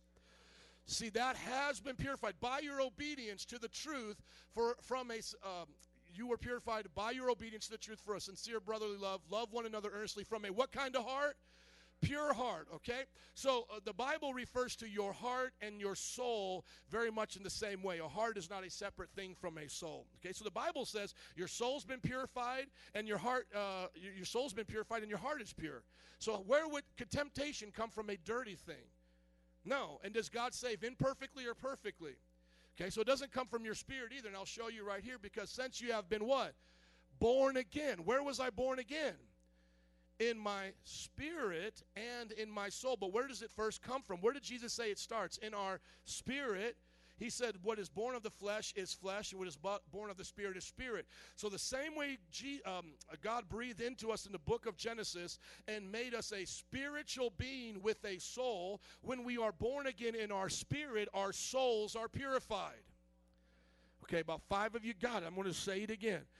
We were a lump of clay. God breathes into us. A soul comes alive and becomes a spiritual being. When we are born again through the Holy Spirit, our spirits become new and our souls become purified. Our hearts become pure. That is the default position the moment you're born again, according to the Bible. Amen? Now, going to the third message. The first one was knowing who you are, sinner or saint. And as a saint, are you living as a disciple or a worldly Christian? That's the first message. The second message was soul theology. Just understanding that. Bam. When I was born again, my soul was purified. And number 2, I faced temptation from my flesh. Everybody say amen. Okay, now the third message was how we are tempted. Where does temptation come from? Okay, and there are 2 places it comes from, inward and outward. When we have inward temptation, where is it from? That body. So go back to the chart, please, and we'll go back and forth. We'll have some fun. Okay, scroll up, please. Or down. Yeah, going down. Bringing us to a new point. This direction. There we go. Okay, so boom, you're new, but your flesh is still there. Now, once again, people have taught that your flesh is your mind, will, and emotion. They have added the flesh, your body, to your soul, and I'm saying it's separated. When the Bible calls your flesh, it's literally talking about your body. And I gave you this illustration. Remember, I helped you see this before, and we'll do the mind experiment right now. Okay, everybody ready to get freaked out again? You ready to have some fun? Okay, where are you in relationship to your eyes? Is there a little you behind your physical eyes? Where are you? Where are you? In you. I'm here. I'm somewhere in here. I have a heart, and Jesus is in my heart. Oh, you mean that cardiovascular organ that goes like this and it can be transplanted? Did Jesus get transplanted to go somewhere else? See, when the Bible is saying you are a soul, you have a heart, you're this kind of a being, it is a spiritual thing. Spiritual, not material. And that brings us to what we call dualism versus materialism. A world without God believes only in materialism, in your five senses and in your brain. And they consider your brain to be where your consciousness comes from. But that's not what we believe. We believe in what's called dualism. We believe we're spiritual creatures that live inside of a physical body that literally use our body as a ship to sail through life in or a car to drive in. Are you guys with me? The driver is not the car. We are not our bodies. How do I know this biblically? Some simple things just biblically. When your brain dies, your body dies. Does your soul also die? Or does your soul go somewhere? It goes somewhere. Why? Because it's a spiritual substance. It's a spiritual thing. How many believe in spiritual things and physical things? Then you believe in dualism. If you believe in a godless world, you only believe in materialism. Now, I have, as a part of apologetic studies, a Nobel Prize-winning scientist who is a neurologist explains very well how we as conscious minds use our brains. And the idea here is your brain, that physical organ, is different than your mind. Okay, your mind is a part of your soul. Can I prove it to you again? The you inside of you, if this body dies, does it still live on? According to the Bible, does it still live on? Do you have thoughts after you die? Do you have memories after you die? How is that if all you have is a brain? This is the deep part of soulology. Are you guys with me? It's just a little deep stuff, but hang in here with me. Because we are not our brains. We are souls with spiritual substance using our bodies for this time. Now, what does the Bible say? After our bodies die, our souls either go to heaven in the glorious presence of God or go to hell. And then we await a resurrection. And at the resurrection, the wicked get a body that never dies and will forever suffer. So you're not a disembodied soul even if you go to the lake of fire. You're brought back to your body. Now, in heaven, do we always stay in heaven as disembodied souls? No, we come and rule and reign with Christ in a resurrected body for glory. Are you guys with me? Okay, so there's our temptation now, is this body of death. Can I show it to you in the scriptures? Okay, just quickly, go to James. Quickly, James 1:13. And I'm either boring some of you guys. Let me give you three options as you're turning to James. Either A, I'm boring you. Number two, I have repeated this enough times that you're no longer excited about it. Or number three, I'm just really insecure about what's happening right now because it's really quiet. I don't know what's going on with you. I don't know what's going on. So I'm at a mysterious place as your pastor, but I will tread through this joyfully. I will just keep having fun, and we'll get to the message. Amen? Let no one who is tempted say, I'm being tempted of God, or because God cannot be tempted with evil, or he tempts no one. But each person is tempted away when he's enticed by his own what? His own desire. Then when the desire conceived gives birth to sin. When sin is fully grown, it brings forth what? Death. We are tempted by our own what? Evil desire. Go to Galatians chapter 5. Where does evil desire come from? See, this is now that discussion. Somebody would say, well, it comes from my soul. And there's a good part of me called my spiritual life. And then there's a bad part of me called my soulical life. And my soul wrestles with my spirit. And sometimes I'm a Dr. Jekyll. Sometimes I'm a Mr. Hyde. Is that what the Bible teaches? No, the Bible teaches you were spiritually born again. Your soul was purified. And now what you wrestle against is literally a physical body with a brain and senses and feelings. Can I explain to you how that works as you're turning here? Go all the way down to the bottom, please, of chapter 5. Can I explain to you how temptation comes through your physical body? How many of you are cool, like right now? Like this is, you're having a good time pretty much in church, right? If we crank the heat to 110, how many would start to get irritable? See, why is it? Has your soul been affected? Your soul is in a place, the Bible says, seated with Christ in heavenly realms. Spiritually, you're filled with the Holy Spirit, right? But why would you now become irritable? And if you started getting mad and angry and bitter with me, would you come into sin? So where did the temptation come from? Did the temptation originate from your spiritual life? Did it originate from your soul? No, it originated from your body. The same thing is with the lust of the eyes. You see things, you desire those things, and then you decide whether or not to act on those things, okay? Now, where does the Bible say they come from? It comes from our flesh. Go on down, the verse 24, please. There we go. Those who belong to Christ Jesus have what? Crucified the flesh with its passions and desires. How many believe that? Can I show you again in 1 Peter? No, y'all don't want to see it? Okay. I was like all excited. How many want to see it again? Ish, thank you. Can we just give it up for Ish today? He's my Ed McMahon. I'm trying to do it, dude. I'm trying. I try so hard. Bam, tie it together. Tie it together. Can we go back to the notes for today's message? Today's message. Very simple. Know who you are. Are you a sinner or a saint? Who are you today? As a saint, are you living as a worldly Christian or are you living as a disciple? How are you living? As a disciple. According to the Bible, was your soul and spirit both saved and purified, or was only your soul?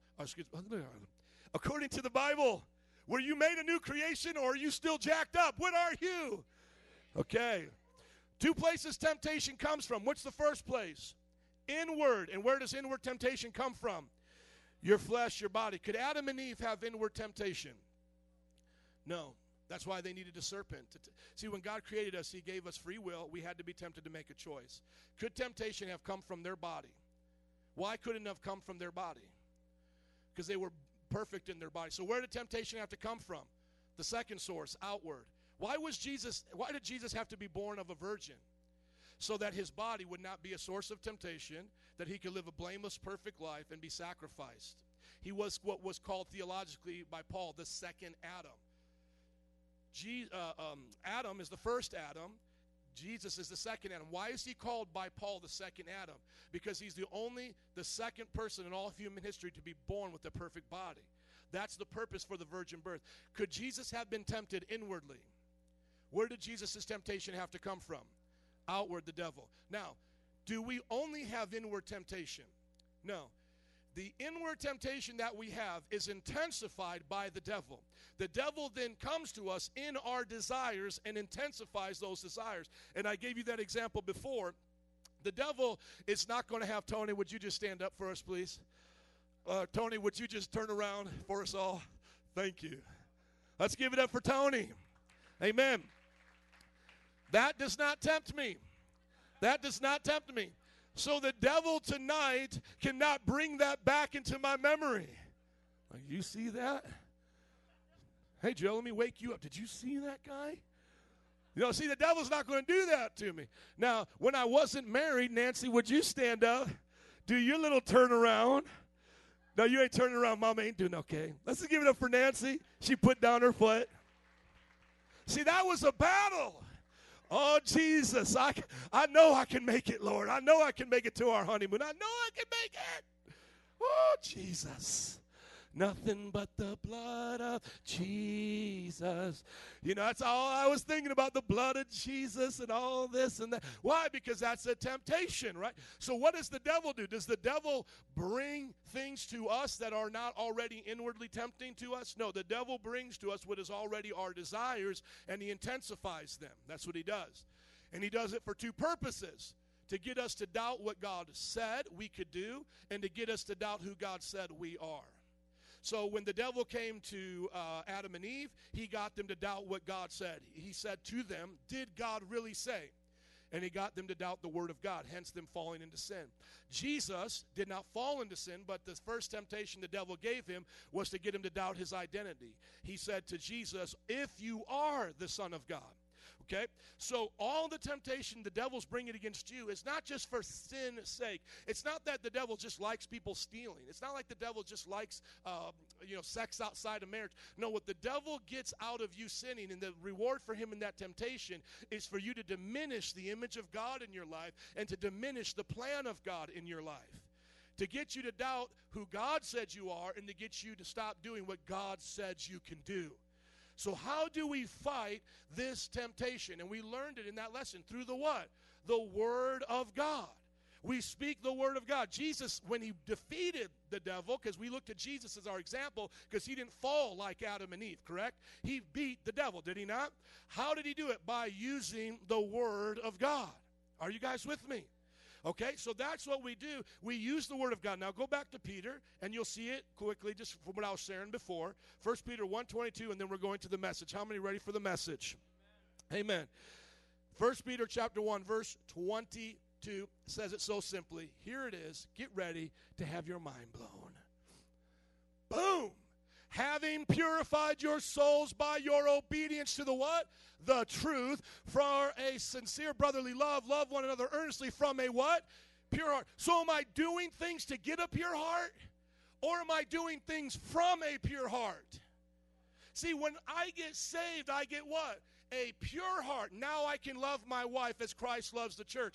I am not trying to love my wife as Christ of the church so Jesus can keep scrubbing away with, SOS pads at my heart, and just one day maybe I'll get a pure heart. No, I get a pure heart when I'm born again, and from a pure heart I love my wife.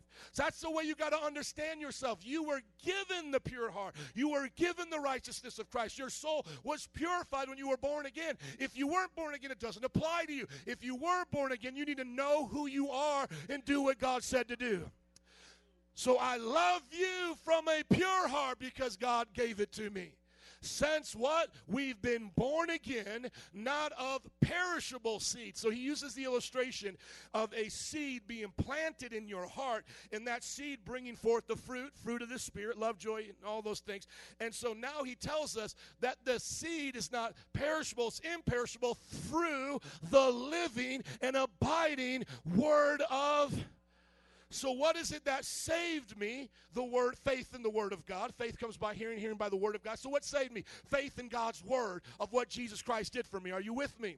We preach what Jesus did. You believe and you're saved. And what keeps you living the holy life God has for you? Believing in the Word of God. 4, look at it right here. 4, let's go to verse 24. For all flesh is like grass. See, your flesh is going to go away. All its glory like the flower of grass. The grass withers and the flower falls, but the word of the Lord remains forever. And this is the good news, the gospel, the evangelion that was preached to you. How many got some good news up in this place? How many believe that? Your flesh is like grass, but your soul has been purified when you were born again by the Word of God. Now it's time, just keep on going. Now it's time, so put away all malice, all deceit, all hypocrisy, envy, and slander. Like newborn infants, long for pure spiritual milk, that you may grow up into that salvation. Come on, how many want to grow up into what God gave you? How many want to put on your big boy pants and your big girl dresses and live like Jesus told you to? That's what it's about, growing up into that salvation. I'm not trying to grow up to get salvation. I'm growing up in salvation. My kids have already been given a car. It's in the driveway right now, but they can't drive it yet. They got to grow up into it. But it's already theirs. Hello, somebody. This ministry is already theirs. This ministry is already the spiritual disciples even that are here. But they got to grow up in it. I can't hand the mic yet to this brother. He got to grow up in this mamma jamma so he can drop it like it's hot. But it's already his. Come on, somebody, get excited. Does anybody believe you're a good father or mother? Can I hear an amen? How many believe our Father is the best Father? We got the best dad. Amen. Now you ready for Psalms 23. Go there with me, please. I'm so excited. I'm excited. We're living like Jesus told us to live. The Lord is my shepherd. I lack everything. I'm busted and disgusted. I have to beg to get what I want. I'm half sinner and half saint. Somebody help me. I need to read somebody else's book just to get through another day. Let me tell you something. Nothing wrong with Bible colleges, nothing wrong with books, nothing wrong with conferences. But I want everybody to look up at me. Please hear this from your pastor. There is not one thing any pastor or preacher is selling that you need. All you need is Jesus. You get a shepherd, you'll know who he is. If you know who he is, you'll know who you are. Okay, so don't get bought up into this, these things. I appreciate Christian worship music. I appreciate colleges. I'm, going to be getting my doctorate and all that. But listen to me. A born-again saint with the Word of God is a terror to the devil and is prosperous and blessed. The world could be against him, but he will succeed. Oh, are you listening to me? Get Jesus and understand who he is. The Lord is my shepherd. I lack nothing. I'm not Platt. I'm not some Georgia runaway slave. I am a sheep of this shepherd. Who do you believe that you are? See, I believe this is a new covenant promise. I believe this is, how do I know it's a new covenant promise? Because Jesus said, I am the good shepherd. I lay down my life for the sheep. So who is our shepherd?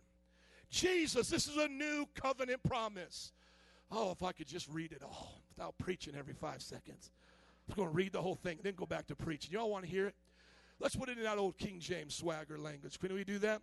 Somebody say, bring on the King James swag. Oh, praise God. We're going to read it out the way you guys learned it. Most of us learned it out the King James. This is not just a funeral song. This is not something you just read with a tear coming down your eyes. This is the new covenant promise to you to say, this is my identity. The Lord is my shepherd, I shall not want. Well, what if you're a persecuted believer in Iran right now? You still lack no good thing. God is with you. What if you go through every trouble you can imagine, every devil from hell comes against you? You still lack no good thing. I believe the word of God, not your circumstance. Amen? The Lord is my shepherd. Let's say together, I shall not want. He maketh me to lie down in green pasture. He leadeth me beside the still waters. He restores my soul. He leadeth me in the paths of righteousness for his name's sake. Yea, though I walk through the valley of the shadow of death, I will fear no evil, for thou art with me. Thy rod and thy staff, they comfort me. Thou preparest the table before me in the presence of my enemies. Thou anointest my head with oil, my cup runneth over. Surely goodness and mercy shall follow me all the days of my life, and I will dwell in the house of the Lord forever. Woo! Hallelujah! We're excited about that, right? It's not because a preacher just preached it. You're excited about God. Let's give God a hand clap of praise. We love you, Jesus. You're a good shepherd. Hallelujah. Jehovah Rohi, my shepherd. The Bible says that, and I choose to believe it. That's who I am. Who are you today? Do you believe that? I can preach it to you, and I can just sing it to you. I can keep sweating up here for you, but you have to make a simple decision of faith. Do you believe Jesus is my shepherd? Look at the notes, please. John 10:11 says, Jesus spoke to his disciples. He said, I am the good shepherd. I lay down my life for the sheep. The sheep know my voice, and another voice they will not listen to. When you know who your shepherd is, you will know who you are and will lack no good thing. He said in Matthew 5:48 that we could be who he is and be like him. It said, be ye perfect, for your heavenly Father is perfect. Completion, maturity is in God, and it's given to us. You understand that? Amen. 1 Peter 1:16 says that he's given us all things according to his divine nature to live a godly life. There's nothing you lack today to live a godly life. It says every temptation you'll face, he'll make a way of escape for you. There's never a time you will sin where God will say, hey, I understand you couldn't have done any better than that. Anytime you sin, he'll say, I'm your shepherd. I was making a way out. You didn't lack nothing. Well, I felt this way. Yeah, your feelings will lie to you. Your flesh is weak, but your spirit is willing. Well, I don't know the difference sometimes. Well, it's the word of God that divides between your soul and spirit. The word of God will tell you what's what. Well, I don't always think that way. Be renewed in your mind. Be renewed. Be brought back to the original thought of the mind of Christ. Be brought back to the original revelation of what the gospel did for you. We all have doubts. We've all sinned since being a Christian, but that's not the way we're supposed to live. I'm supposed to look to Christ as my example. Hebrews chapter 12. Therefore, looking unto Christ, right? Looking unto him who joyfully endured the shame, despising the shame, and sat down. Therefore, since we are surrounded by such a great cloud of witnesses, let us therefore lay aside every sin and weight that so easily hinders us, and looking unto Jesus, who is the author and finisher of our faith, who for the joy set before him endured the cross, despising the shame, and sat down at the right hand of the throne of God. Sorry, I messed up the original quote. I had to go through the whole thing. How many of y'all memorize scripture like that, by the way? Oh, y'all looking at me cray-cray?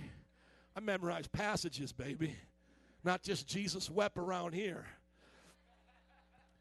But we look unto Jesus, who is the author, the beginner, and the finisher of our faith. So how am I saved? By faith. How do I live holy? By faith. How do I finish my race? By faith. Who gave me that faith? Jesus. Who's going to keep that faith? Jesus. Who's going to bring it to completion? Jesus. So what do I need? Just Jesus. Know who my shepherd is. He's my shepherd. And through him I lack nothing. He makes me lie down in green pastures. How many of you sometimes need the Lord to make you lie down? You ever had to make a child lie down? Now, I'm not talking about if I had to lay down one of you teenagers getting all rebellious. Like, lay you down, Jack. No. I'm talking like a child. You ever had a child and you're like trying to lay them down, they keep kicking out their feet, keep putting out their feet, and then you got to kind of like sweep their feet out and then let them lay down, and then they try to get up again, and you got to kind of gently do that. That's Jesus. You're trying to say, well, Jesus, I just want to worry about my job. I just want to worry about my this account. And he's like, you just lay down. I got this. Well, Jesus, I just got to keep thinking about it all night long. No, just lay down. I got this. Oh, come on. I wish I could get half y'all to believe he make you lie down in green pastures. Is anybody a sheep of the Lord up in this place, or are we playing make-believe? Did I just ask you if you are Darth Vader's son, Luke Skywalker, or did I ask you something that's real up in this thing? We're not at a Star Trek convention, are we? I mean, this is the Bible. Are you a sheep, and is he your shepherd? Then if that's the truth, then the Bible says he'll make you lie down, and you will sense his spirit doing that. How many of you, before you've gotten nervous, before you've gotten angry, you felt the Lord trying to give you a different direction? You felt him trying to persuade you to do something else. We call this conviction. We call this the leading of the Lord. David said it's being laid down like a sheep in green pastures. He leads me to quiet waters. Lord says, come on, follow me through this trouble. Well, I'm in a troubled area right now, Jesus. He says, I understand, but I got quiet waters right over here. I got a place that nobody else knows about. Come right here. I'm going to walk you through the storms of your family. I'm going to walk. Yeah, there's still going to be storms. Yeah, there's still going to be problems, but I'm just going to walk you through them, and I'm going to bring you a place that nobody else knows. And these are quiet waters. These waters will refresh you. What do sheep eat? Grass. What do they drink? Water. What do we drink? The Spirit of God. What do we eat? The Word of God. In our private devotional life, he says, come on, I'll feed your soul. I will nourish you. I will give you the grass that you need. He said, I'm the bread of life. He also said, come to this water and you'll never thirst again. The Word of God and the Holy Spirit does what? Refreshes your soul. It says he leads me and guides me in paths that are right, the right paths. Now, this is the whole title of the message, and I don't need to keep preaching it. Next week we'll talk about something else. But here's the whole title of today's message, Paths of Righteousness. Can everybody say that with me? Paths of Righteousness. Because I think this kind of puts it all together. Because, you got to be on a path of righteousness to go to the water. You got to be on a path of righteousness to go to the grass. You got to be on a path of righteousness to go through the valley of the shadow of death. That's how you get out of that mess, is on the path of righteousness. It's in the path of righteousness that leads you to the table where you sit down and eat good things while your enemies are fighting. It's that path of righteousness that brings you to the place where you're anointed and your cup overflows. It's that path of righteousness that as you walk on it, goodness and mercy follow you. You look behind you, you look around you, and goodness and mercy is around you. That's a path of righteousness. And it's the path of righteousness that leads you to the house of the Lord. That's that path. Are you all with me? Hence the title of the message. But I want you to see it in Isaiah as a prophetic promise. This means that someone prophesied it before even the time of Jesus, that we would be on this path of righteousness. Turn there quickly, or rather Proverbs. Solomon prophesied this. Turn quickly to Proverbs 4:18. And I want you to see what this is like today for the born-again believer. Everybody say the path of righteousness. Look at this, because I don't got time to preach everything that's on that path. I know if you read your Bible, you'll figure it out. Go to discipleship, you'll get more insight to it. Rachel, would you come to the keys, please? Come on. It says, but the path of the just is as the shining light that shineth more and more unto the perfect day. Would you bring that back down to the NIV? We got a little deep on that. Shineth. We got to just bring that down a little bit. But the path of the righteous is like the light of dawn, which shines brighter and brighter unto full day. Do you want to be on that path? Bible says that when we walk with God, we go from glory to glory to glory, shining ever brighter in the presence of God. That's the path of righteousness. God lighting the way before you. He wants you to know his path. When we talk about us being God's sheep and him being our shepherd and making us lie down in green pastures, bringing us beside quiet waters, leading us in the paths of righteousness. Go back to the notes, please. What is he doing that for? Why does he do that? He does that so that he may restore our soul. Some of you all need your soul restored. For some of you have not been born again, and you don't know what it's like to be satisfied by God. You've tried money, education, family. You've tried some illicit things, drugs, perversion. And no matter what you do, you can't get your soul to feel right. You're not at peace. Only God restores the soul. And then there's others here today. Yeah, you read it, you believe it, but you're not following that path. And so your soul is at turmoil. And many times as a pastor, when I meet people like that, you question God. How many Christians have ever been through a valley before? Come on. How many Christians here have ever had some fights with enemies before, either in the spiritual or real people that just did not like you?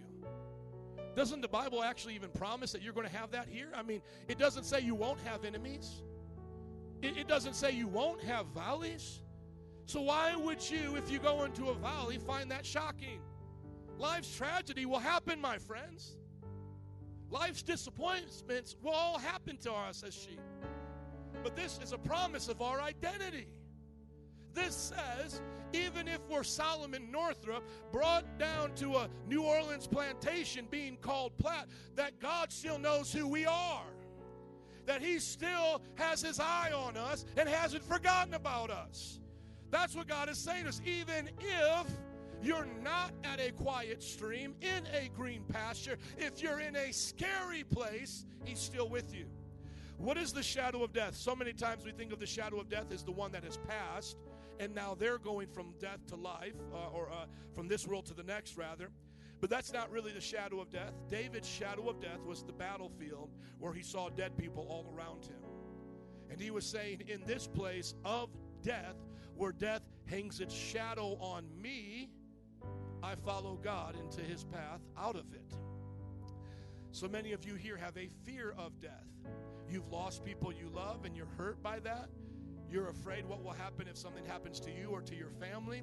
You're afraid of what life will be like for those that you leave behind, and you fear death. The Bible's saying don't fear death. Don't fear death. You know, I love my mom and dad, but I'm not to fear losing my mom and dad. You know that if all of us live a normal, healthy life, we'll outlive our parents? We're not supposed to fear that. And then he says he blesses us in front of our enemies. When the Bible says we're more than conquerors, what does that mean? Does that mean now when God's battling, like we come over with God and start handling business like tag teaming the devil? No, more than a conqueror means we get the benefit of the one who conquered, but we don't do any of the fighting. And that's what this psalm is saying. In the presence of your enemies. So I'll just go spiritual and physical real quick in closing. You may have actual people in your life that hate you. And the Bible says even then you're not fighting them. It's against flesh. Your battle's not against flesh and blood. It's against spirits. But let's just say the devil's really using people. And they're, talking about you on your job, or your family members are really against you serving God. Or maybe there's a thing going on with your children or something. You may get tempted to try to solve this problem in your own human effort.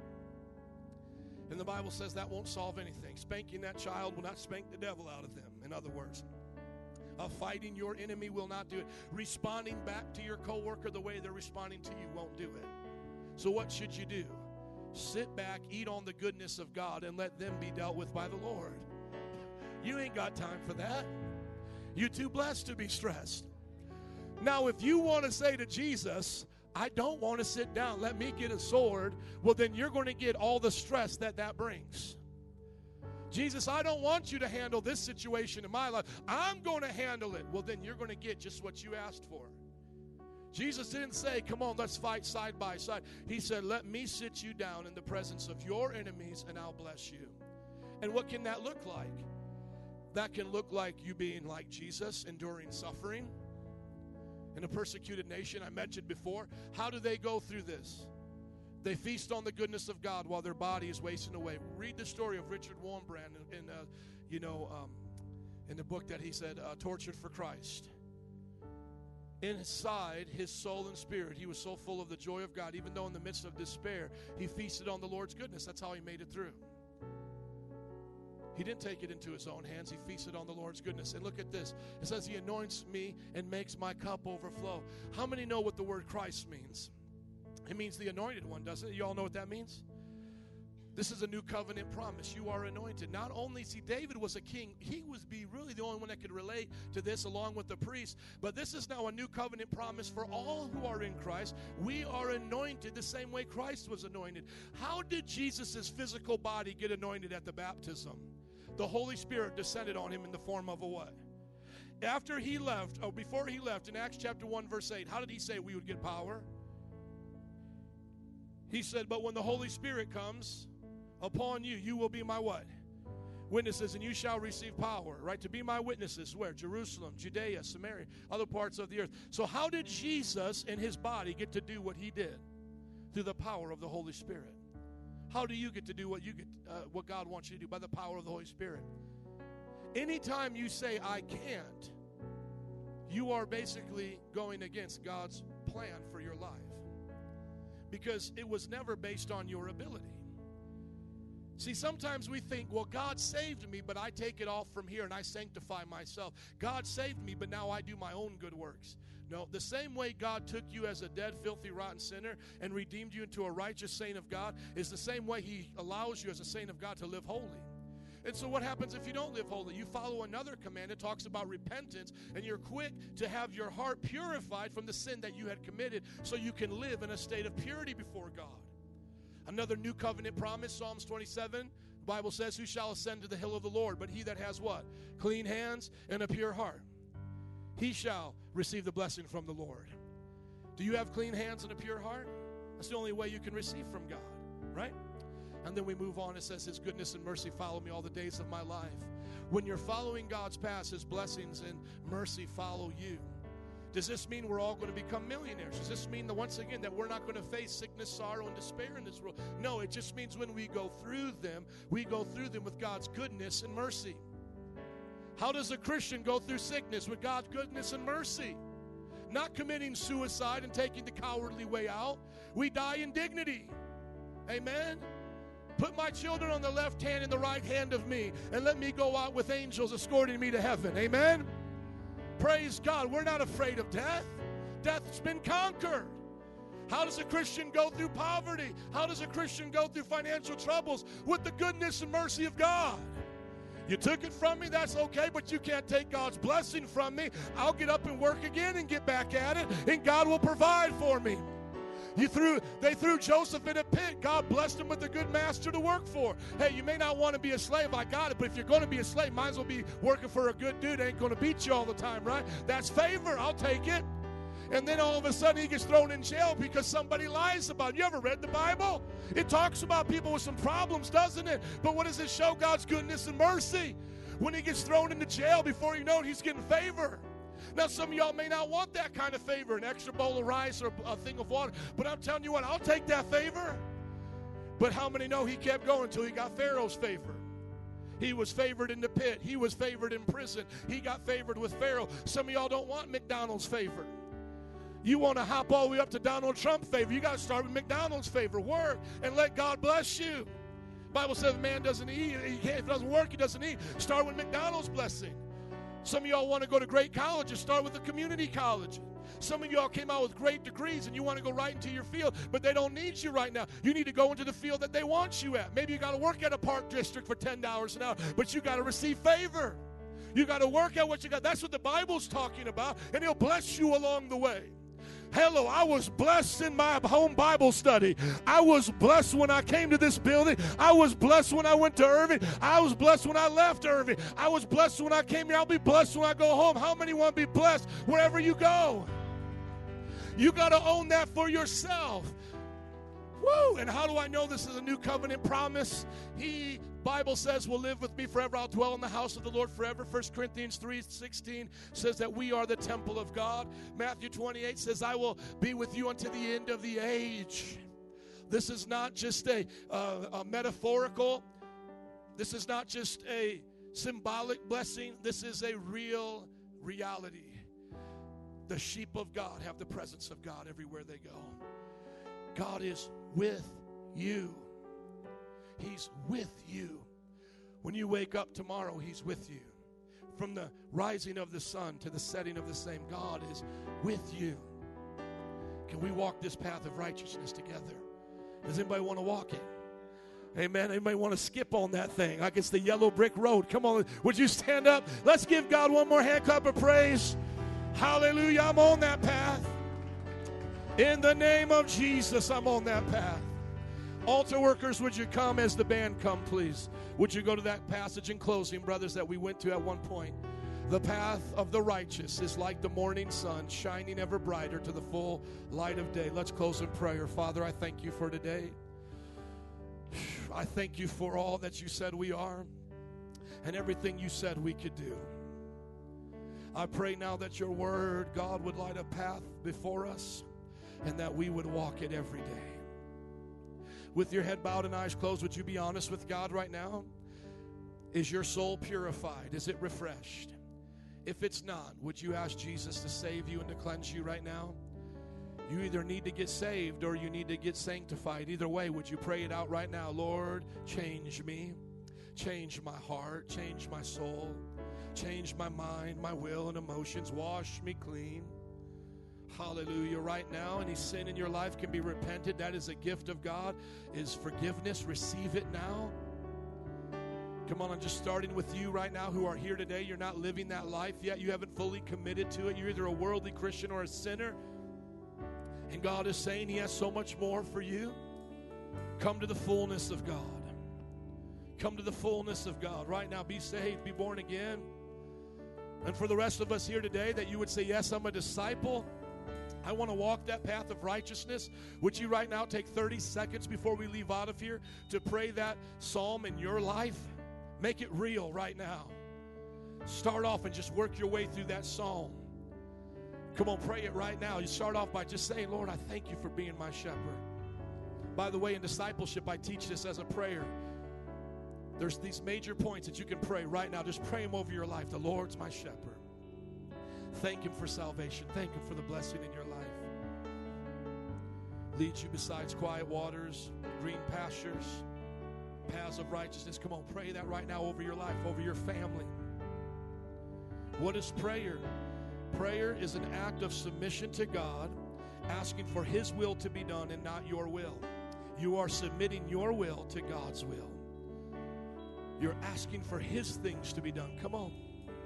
Some of you may be going through a valley. Pray right now that His rod and staff will comfort you and that it will be tangible. Say, Lord, I need you. I need you through this situation. Pray it over your life. I need the Lord. God, I need you. I need more than just a Sunday service, more than just a good preacher. I need the shepherd to hold me. Come on, you may be facing death, afraid of death. Have tragedy in your life. Pray right now. The Lord will comfort you through that. Right now, some of you may have enemies. Pray over your life right now. The Lord will prepare that table to show you a place of rest. There's a place of rest in God right now. It's not a place of passivity. It's not a place where blah, say, blah. You say, let happen, sarah, sarah, let it happen. No, you rest, and your battle is with trusting the Lord, not with your enemy. I'm not here to battle the enemy. I'm here to trust the Lord and let the Lord battle the enemy for me. I'm trusting God. Some of you may say, what about the armor? What about those things we take on? Yes, that is all a part of what we do in trusting God. But who gives us that victory? It is still Christ, my friends. It is all Christ. How many right now need a fresh anointing? Come on, you don't need to go to a televangelist meeting. You don't need to be somewhere special right now. You can receive a fresh anointing. How many want overflowing goodness in their life right now? Come on, just receive it. Fresh anointing, shining brighter and brighter to the full light of day. From glory to glory. Come on, ask. The Bible says we have not because we ask not. The Bible says earnestly desire the spiritual gifts. Who wants a fresh anointing of the power of God? Who needs that overflowing power power of the Holy Spirit. Right now, rivers of living water flow in Jesus' name. Hallelujah. Hallelujah. Hallelujah. Rivers. Rivers. Anointing oil. In the name of Jesus, I receive. Hallelujah. Hallelujah. How many need goodness and mercy right now? You want to see goodness and mercy follow you right now in your life, in a situation right now. Come on, call it out. Goodness and mercy on my marriage. Goodness and mercy in my children. Goodness and mercy on my job. Goodness and mercy follow me. Follow me. See, there's people out there trying to teach you 5 steps to success, that they want you to chase after success. Take these steps to success. But the Bible says it the other way around. When you come to Christ, success follows you. Hallelujah. What's stepping behind you is goodness and mercy.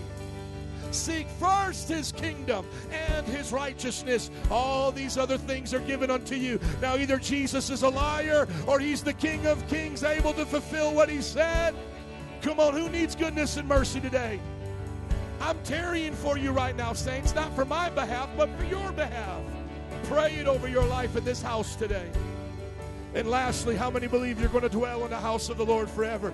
Thank him right now. Thank him right now. You started off one way and you're ending the same way. Those are the bookends. The Lord's my shepherd and I'm with him forever. Everything else in between, I'm on the path of righteousness. Now, before we go, pray for 3 people you know right now who are not on the path of righteousness and who will not dwell in the house of the Lord forever. Come on, pray for them right now that they'll come back with you this time next week, or they'll go to a life group, or you can pray for them at your job. Right now, just lift them up right now. We pray for lost people to come home, to come to God, the Good Shepherd. 3 people, Steve, Michelle. Come on, right now, bring them home, Jesus. I pray for my neighbors. Pray for them, Lord. I pray for Corey, my waiter, God. At Buffalo Wild Wings, Jesus. We've made a friendship. I pray for him to be born again. Your heart is on the lost. In this season right now, it's on your people, it's on the lost. May we love you and may we love people. May we have that same heart. May we not just be content that we're in this house. May we pray for others to be in this house, our family members, our neighbors. In the name of Jesus.